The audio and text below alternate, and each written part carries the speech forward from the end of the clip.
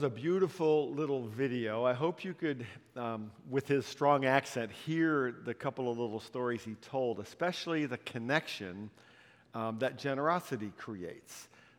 We, over the years, you have been generous enough to allow us to help and send funds to the Czech Republic, and then that church was able to work on a new sanctuary project, and through that project, that man, that 50-year-old man, became generous himself and then helped them finish that building. And so your generosity created his generosity, a whole culture and half the world away. So that's a great story. That's a story that we are all a part of. And that leads into what we're going to talk about today. Well, a number of years ago, one of our boys, who was just 6 or 7 years old at the time, spent a Saturday morning raking leaves for a neighbor. And for that couple hours of work, the neighbor paid him the exorbitant, generous, astronomical sum of $5. So suddenly, my little son was a rich man. Well, the next day was Sunday, and so we came to church here at South Street. It was the only campus we had at that time. And after church, I had that particular son with me. And one of our little traditions back in those days was when we would leave church, I would take one or more of the boys, and we would stop by the pantry that used to be right across the street from Chapel Street. Remember, the Pepper Valley Pantry used to be right over there. So on the way out, I would just drive right there. We'd go in. We'd pick up, a little snack to hold us over till Sunday dinner. Some Twizzlers or some candy bars or something, Skittles. And so we went into the store. And as soon as we got into the store, the son, who had the $5 burning a hole in his pocket, said, Dad, can I buy something with my own money? I said, sure, bud, it's your money. Buy whatever you want. He comes back like a minute later, I think with a Snickers bar, which made sense to me, and one of those little paper roses in a plastic tube. You must have seen them stacked up at the counter. You know what I'm talking about? They look like that. And I was kind of surprised. I said, what do you want? What's with the flower? And he said, I want to give it to Mom. And I said, but it's $2.99.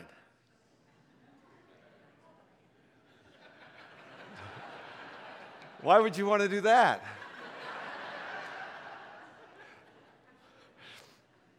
I have just two questions about that little story. One is, what is wrong with me? Why would I even ask that? What could possibly be the downside of a 6-year-old boy giving his mom a paper flower that cost $2? She might even think I put him up to it, and I get a little bounce back, appreciation. Secondly, more importantly, how could my little son see an opportunity for generosity that I couldn't see? How is that possible? I'll come back to that question in just a minute. We're in the third week of a summer series that we're calling The Disciplines of Grace. And you remember a couple of weeks ago in week 1, we started with the discipline of gratitude. And we're coming up with a challenge for you every week of this series to build in spiritual disciplines and rhythms into your life. And the challenge that week was to spend some time every day just thinking about things for which you are profoundly grateful and listing them down, 5 things a day. Different things every day. And I got some emails from people, got some text messages, people who sent me their lists on several different days, and that was fun. I did it myself.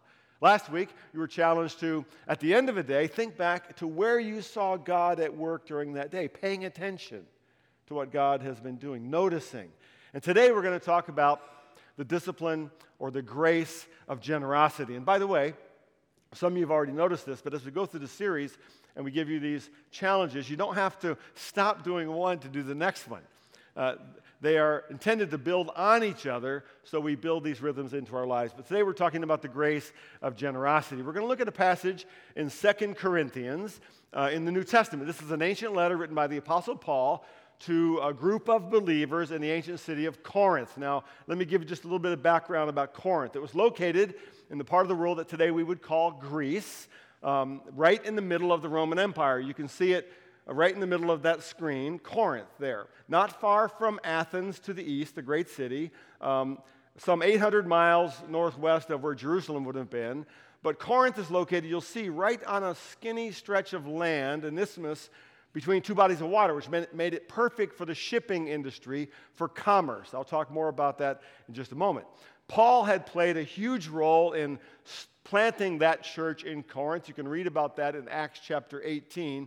But when you read 1st and 2nd Corinthians, you find out pretty quickly that church in the first century had lots of issues. And some of those issues came about because these were people coming to faith out of all kinds of pagan backgrounds.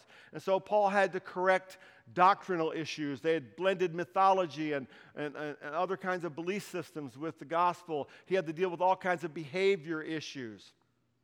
But it was also a relatively affluent church, meaning that the Corinthians tended to be affluent people because of all the commerce and business that came through their city. One historian called ancient Corinth the equivalent of a modern-day Las Vegas, Los Angeles, and New York all rolled into one city. So it's an interesting place. And one of the purposes of this letter to the Corinthians is to encourage them, the affluent Corinthians, to participate in an offering, a kind of love offering that Paul is collecting from all the churches to send back to Jerusalem, a church that was struggling greatly and under great persecution. So he's wanting to encourage them. In the previous chapter, in chapter 8, verse 1, Paul says, "And now, brothers and sisters, we want you to know about the grace God has given the Macedonian churches." Notice that word grace. We'll come back to it. Macedonia was a region north of Corinth where the church there was also known to be relatively poor. In the midst of a very severe trial, their overflowing joy and their extreme poverty welled up in rich generosity. For I testify that they gave as much as they were able, even beyond their ability. So he's writing the Corinthians and using the Macedonian church, a much less affluent church, as an example of generosity. Notice he says, even though they were struggling with poverty, their joy overflowed into great generosity. This would be like, imagine Paul writing to us as the church in suburban North America, one of the most affluent places in the world, and encouraging us to give a gift to, let's say, a struggling church in Mexico, and using a church in Haiti as an example who's already given beyond their means. This is what Paul is doing here. He refers to their generosity as a grace, and then he challenges the Corinthians to match this grace. 2 Corinthians chapter 8, verse 7 says, "But since you excel in everything, in faith, in knowledge, in speech, in complete earnestness, and in the love we have kindled for you, see that you also excel in this grace of giving." And then in chapter 9, the passage we're going to read today, Paul goes on to teach them about the grace of generosity. 2 Corinthians 9, beginning in verse 6. Paul writes, "Remember this, whoever sows sparingly will also reap sparingly. And whoever sows generously will also reap generously. Each of you should give what you have decided in your heart to give, not reluctantly or under compulsion, for God loves a cheerful giver. And God is able to bless you abundantly, so that in all things at all times, having all that you need, you will abound in every good work. As it is written, they have freely scattered their gifts to the poor. Their righteousness endures forever. Now he who supplies seed to the sower and bread for food will also supply and increase your store of seed and will enlarge the harvest of your righteousness. You will be enriched in every way so that you can be generous on every occasion. And through us, your generosity will result in thanksgiving to God." Paul here is teaching the Corinthians and us four things, I think, today. First, he's teaching them what I would call the principle of the harvest. The principle of the harvest. Years ago, when my wife Lorena and I had the opportunity to have a home built for the first time, the builder or developer offered us a choice when it came to our front yard. We could have it sodded at a cost of, I think, $1,400, or we could take a credit for that and just seed it ourselves. So I thought to myself, $1,400 is $1,400. How hard can seeding a yard be? And I found out. After 3 days or so of taking the weed whacker, and because the weeds were like that tall at that time, whacking all the weeds down and using weed killer on everything, then sumo wrestling with a rototiller for a whole day, almost killed myself, and taking out like a small mountain of rocks and getting them out of my yard, I learned exactly how hard it is to seed a yard. And then I needed grass seed. I thought to myself, well, grass seed's a grass seed, right?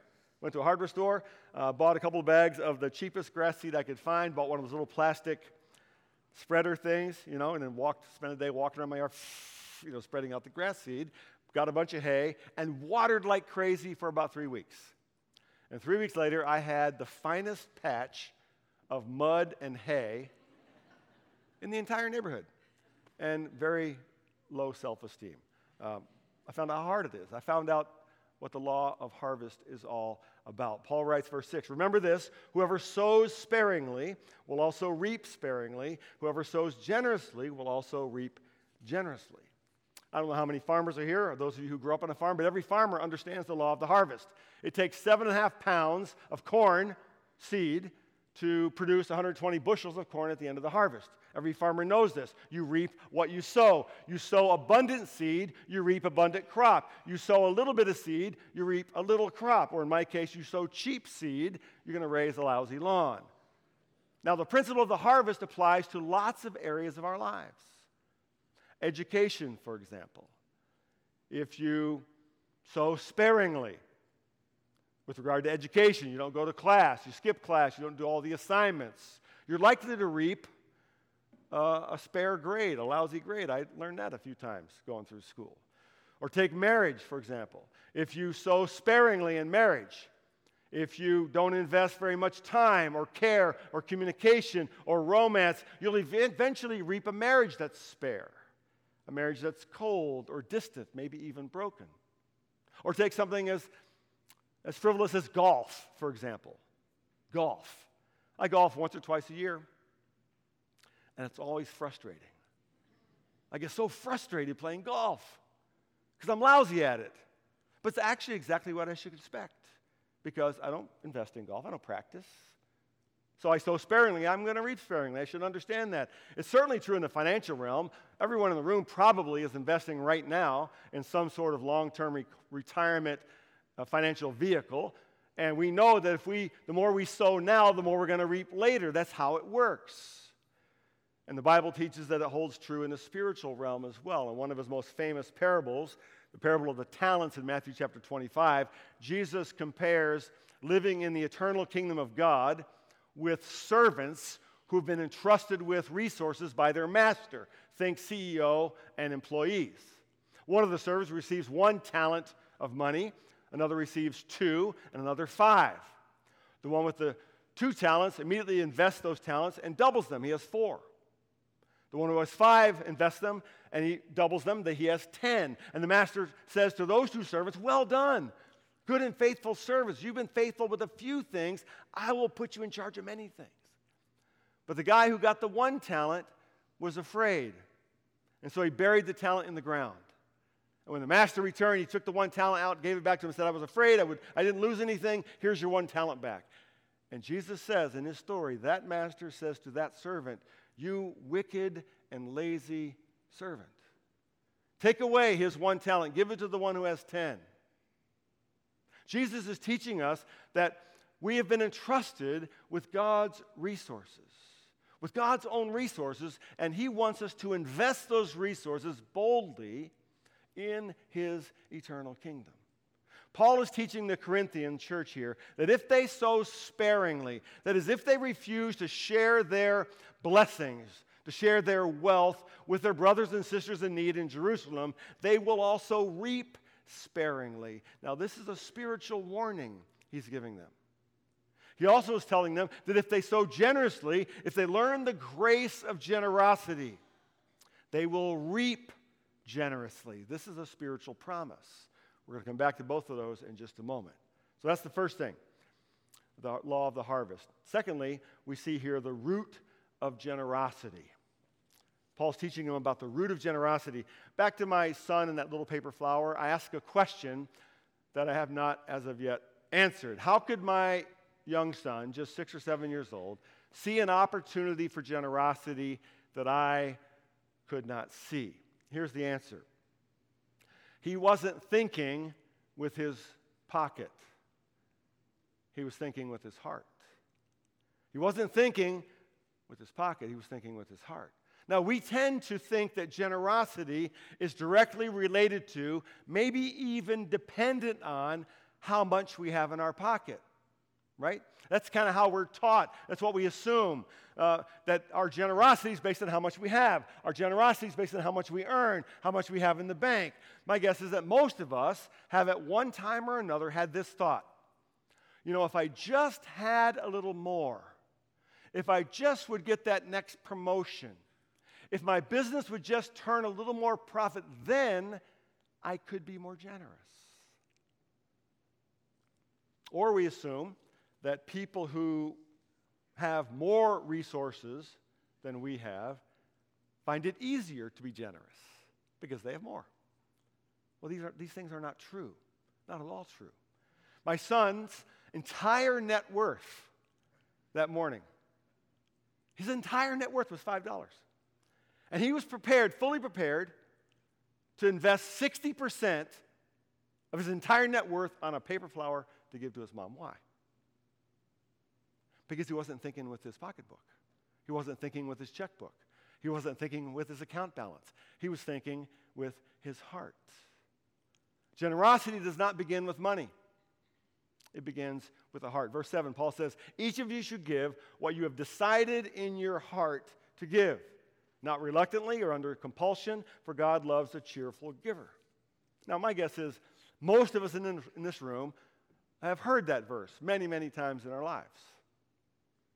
And I equally would guess that many of us have not yet really grasped what Paul is teaching here. Now, here at Chapel Street, we try to teach and model what this is teaching us about generosity.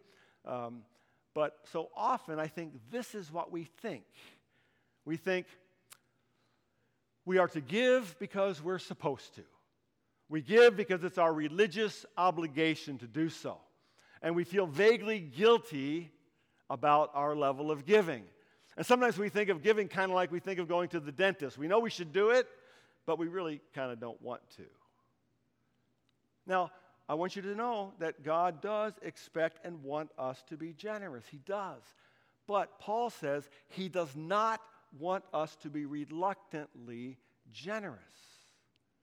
I want to talk for a moment about a word we've all heard, maybe in church growing up, maybe for many, many years.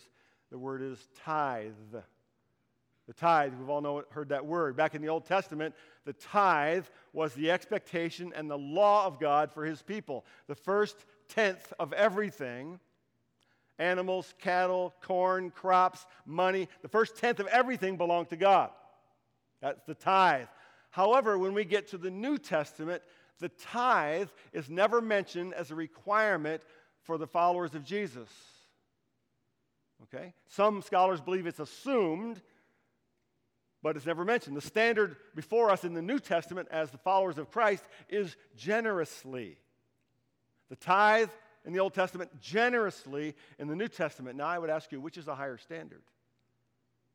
Now, just what I think is, this is just me, what I've learned from people through the years and from my own life, that the 10% level of generosity is right about the threshold of blessing, the threshold of joy, the threshold when we become generous. That's just my theory. But what Paul is trying to teach is that generosity begins in the heart. Now, what if you look at and you do a mental audit of your own generosity and you think, boy, I'm way short of that. Maybe you haven't really gotten started yet. And some of you are already there and you know exactly what I'm talking about with the threshold of generosity. But if you haven't really gotten started yet, here's what you do. Start with your heart. Don't start with your money. Don't wonder what you can afford. Start with your heart. The first question to ask is, do I want to be generous? Do I want to grow in generosity? If your answer honestly is no, then make that a matter of prayer. Lord, open my heart. Help me to understand what you're calling me to. If your answer is yes, then you just get started somehow. And I've told people many times over the years, just start with something small, $1 a week, $5 a week. Use our online giving opportunity where you can just set the number in there. Set it at $5 and let it roll for a while. And then after a month, add another $5. Let it roll for a while. If you do that, I can promise you two things. I can absolutely promise you two things. First, if you get started, you will want to keep increasing that amount. And secondly, you will be surprised what God does in your heart as you become more generous. It's just how he has made us. Paul wants us to understand that generosity doesn't begin with our money, it begins in our heart. It begins with what we love, who we love, what we're devoted to, what we care about, who we worship. It's why Jesus said in Matthew chapter 6, no one can serve two masters. For either you will hate one and love the other, or you'll be devoted to one and despise the other. You cannot serve both God and money. Now, here's the point. If I am reluctant when it comes to generosity, then I don't have a money problem, I have a heart problem. If something tenses up in you when I'm talking about generosity and money and so forth, you don't have a money problem, you might have a heart problem. I think this is why Paul writes to the Corinthian church about these issues. He already knows they have a heart problem. He knows they're reluctant in their generosity. So he's doing a little spiritual heart surgery on his brothers and sisters in Corinth. The third thing we see that Paul teaches here is the promise of abundance. Promise of abundance. I've told this story before. Some of you may remember it, but for the first 5 years or so of our marriage, I kept our checkbook. Remember checkbooks? My boys have never even seen a checkbook. They've never used one. They don't want us to write a check. But most of us grew up writing checks, and then keeping that little ledger, So I kept our checkbook. And my wife didn't know this when she married me, but I was 28 when we got married. So for years, when I kept my own checkbook, I just rounded off every check when I recorded it. So if I wrote a check for $24.95, I just rounded off to $25. And if I wrote a check for $24.03, I'd write it off to $24. I figured in the end, it'll all come out, right? So about 5 years into our marriage, and the other thing I did is when we get our bank statements, I never would compare them because there's lots of numbers and stuff. So I would just keep them. I'd put them in a box and stack them up in order. I kept them, but I didn't open them. So something happened about 5 years into our marriage where she needed to check something. So she went through. First thing she found out was I hadn't opened any of those. Not a good thing. And then she found out I rounded off. Still not a good thing. And then she discovered when she went through all the numbers, it took her days, she found out we had $700 more in our checking account than we thought because of interest over those 5 years. And I said to her, see, my system works. And I haven't kept it since then. Verse 8 says, and God is able to bless you abundantly. God is able to bless you abundantly. Now, there's another translation. This is NIV, but there's another translation called the English Standard Version, ESV, actually does a better job communicating clearly the Greek that Paul uses here. And the way that translation reads is, God is able to make all grace abound to you. God is able to make all grace abound to you, so that in all things at all times, having all that you need, you will abound in every good work. As it is written, they have freely scattered their gifts to the poor. Their righteousness endures forever. I want to look carefully at this verse, almost phrase by phrase. God is able. The word able there is the Greek word for power, dunamis, from which we got our word dynamite. God is able. He is powerful enough to bless you, literally, to make all grace abound to you. The word abound is the word for abundance. It means overflowing, more than enough. So you put all those together as God's grace is so great, so abundant, so much more than you can ever wish for, deserve, or understand, and it explodes in your life, dunamis, power, so that in all things, at all times, having all that you need. Paul uses the same Greek word 3 different times for all in 3 different ways. It's as if he's writing in all caps now. That's the impact. He's shouting this. So God's grace is poured out abundantly so that you have all that you need at all times, in all ways, so that you will abound in every good work. Here's the point he's trying to make to the Corinthians. God is abundant. He's abundant. His grace in Christ is abundant. It's more than enough. It's overflowing. And he's poured out this grace on you. God's grace abounds to you so that you will become abundant. I told the people last night at Mill Creek, here's something to try this week. Someday somebody says, hey, how are you doing today? You say, I'm abundant. they will look at you kind of strange, then you can explain. He wants us to know that because God is abundant, we are to abound. In what? In every good work. So God promises abundance. Abundant what?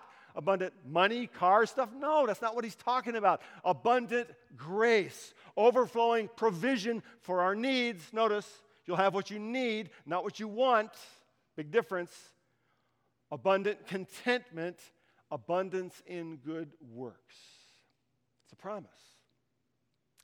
Years ago, I came across a church in Oklahoma. It was in Owasso, Oklahoma, First Christian Church of Owasso, Oklahoma. And their pastor gave that congregation a money-back guarantee. He said, if you commit yourself to generosity, to giving 10%, he used that level, 10% of your income over the next 90 days, and if you are not blessed with God's abundant promise, we'll refund all your money. No questions asked. So I talked to Jeff this week, and we kind of agreed. We want to offer you the same guarantee.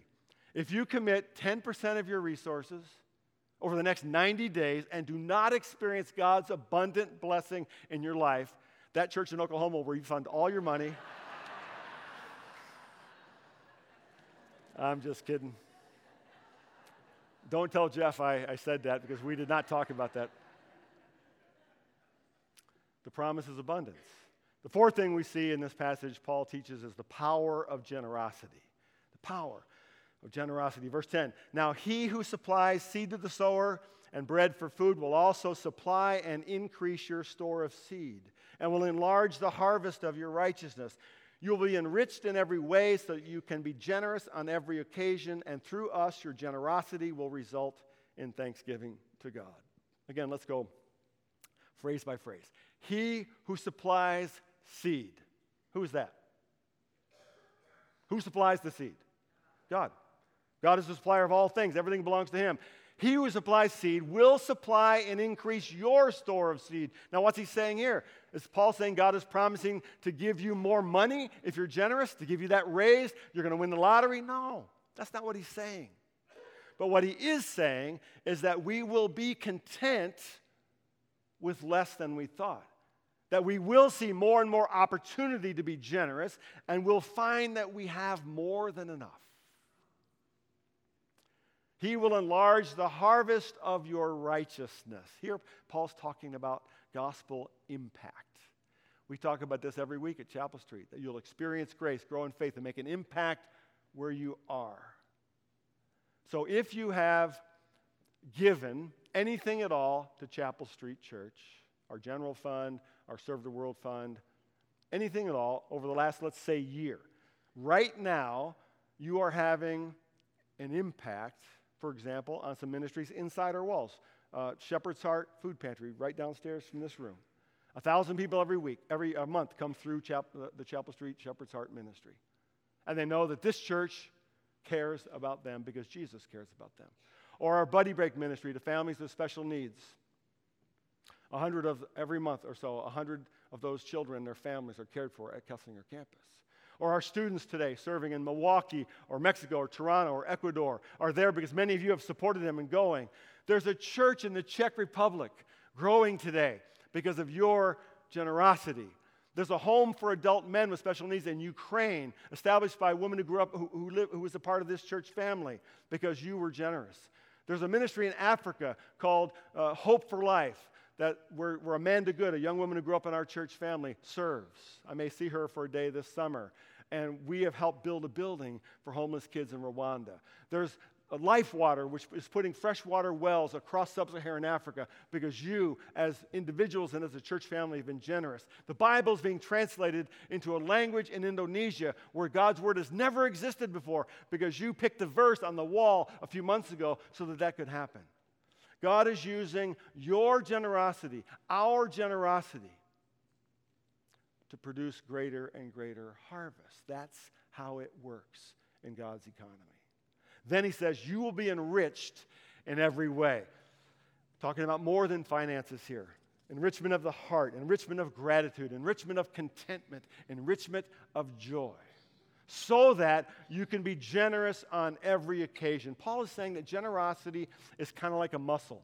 The more it's used, the more it grows stronger. And the more it's used, the more you see other opportunities for generosity. Generosity tends to beget more generosity. That's what we saw in the video from the Czech Republic. And all of it will result, Paul says, in thanksgiving to God. Now, here's what Paul is saying. Here's what I believe the New Testament is teaching us. This is just the way I say it. Generosity lies at the heart of everything good God wants to do in us and in His kingdom. Let me say it again. Generosity, properly understood, lies at the heart of everything good God wants to do in us and in His kingdom. The gospel is generous, God is generous, and it always creates generous people. So what is generosity anyway? The definition I'd like to use is generosity is freedom from smallness of heart. Generosity is freedom from smallness of heart. See, God doesn't want something from us. He wants something for us. Freedom from smallness of heart. Years ago, and many of you will remember this, we had a relationship with a church in Russia. We called it our sister church, Transfiguration Baptist Church in Samara, Russia. We sent several teams over there to visit. We contributed funds. They helped them expand their sanctuary, much like we did with the church in the Czech Republic. And when I was over there visiting and preaching, I had many conversations with their pastor, a wonderful man named Viktor Ryagozov. And Pastor Victor told me many stories about how the church in Russia had struggled through persecution, where the government would prevent them from a building permit to expand, or would actually tear down part of their building to say that because they were in violation of some code, where the government would deny the children of prominent believers opportunities to go to university, where some people were harassed and thrown in prison for no other reason that they were a prominent believer in the church. Story after story like that. And then he told this story. He told me one time that he said the worst thing the government ever did, the most pain ever created by the government for their church family, was when the government passed a law that prohibited charitable giving to your church. A law that forbade giving to your church. He said, our people were in pain because it robbed them of joy. I never forgot that because I wondered, would we react the same way in our culture? If our government told us we could no longer give for kingdom purposes, it was illegal, would we experience that as a pain, as suffering, or as great relief? The two challenges we have for you this week as you think about the grace of generosity are these. First, every day this week, spend a few moments, beginning of the day, after your time of gratitude, with just considering your heart. Consider your heart. Free when it comes to resources, finances, and so forth, or fearful. Consider your heart. Open to share or closed and holding on to what you see as yours tightly. Just consider your heart. And the second thing is, this might be the fun thing, find a way to be secretly generous every day. Find a way to be secretly generous every day. Write a check, give a gift, surprise someone, and just watch what God does in your heart through generosity. Let's bow as I close. Lord, thank you so much for your word, this ancient letter to an ancient church that reminds us really of who we are today. It's so relevant. I think deep down we want to be more generous. We know your grace is abundant. We know we have more than enough, but sometimes we are afraid. We fear. We fear we won't have enough, or we allow our hearts to be seduced by a culture that teaches us to love things more than we love you. Teach us this grace called generosity and set our hearts free. It's in your name that we pray.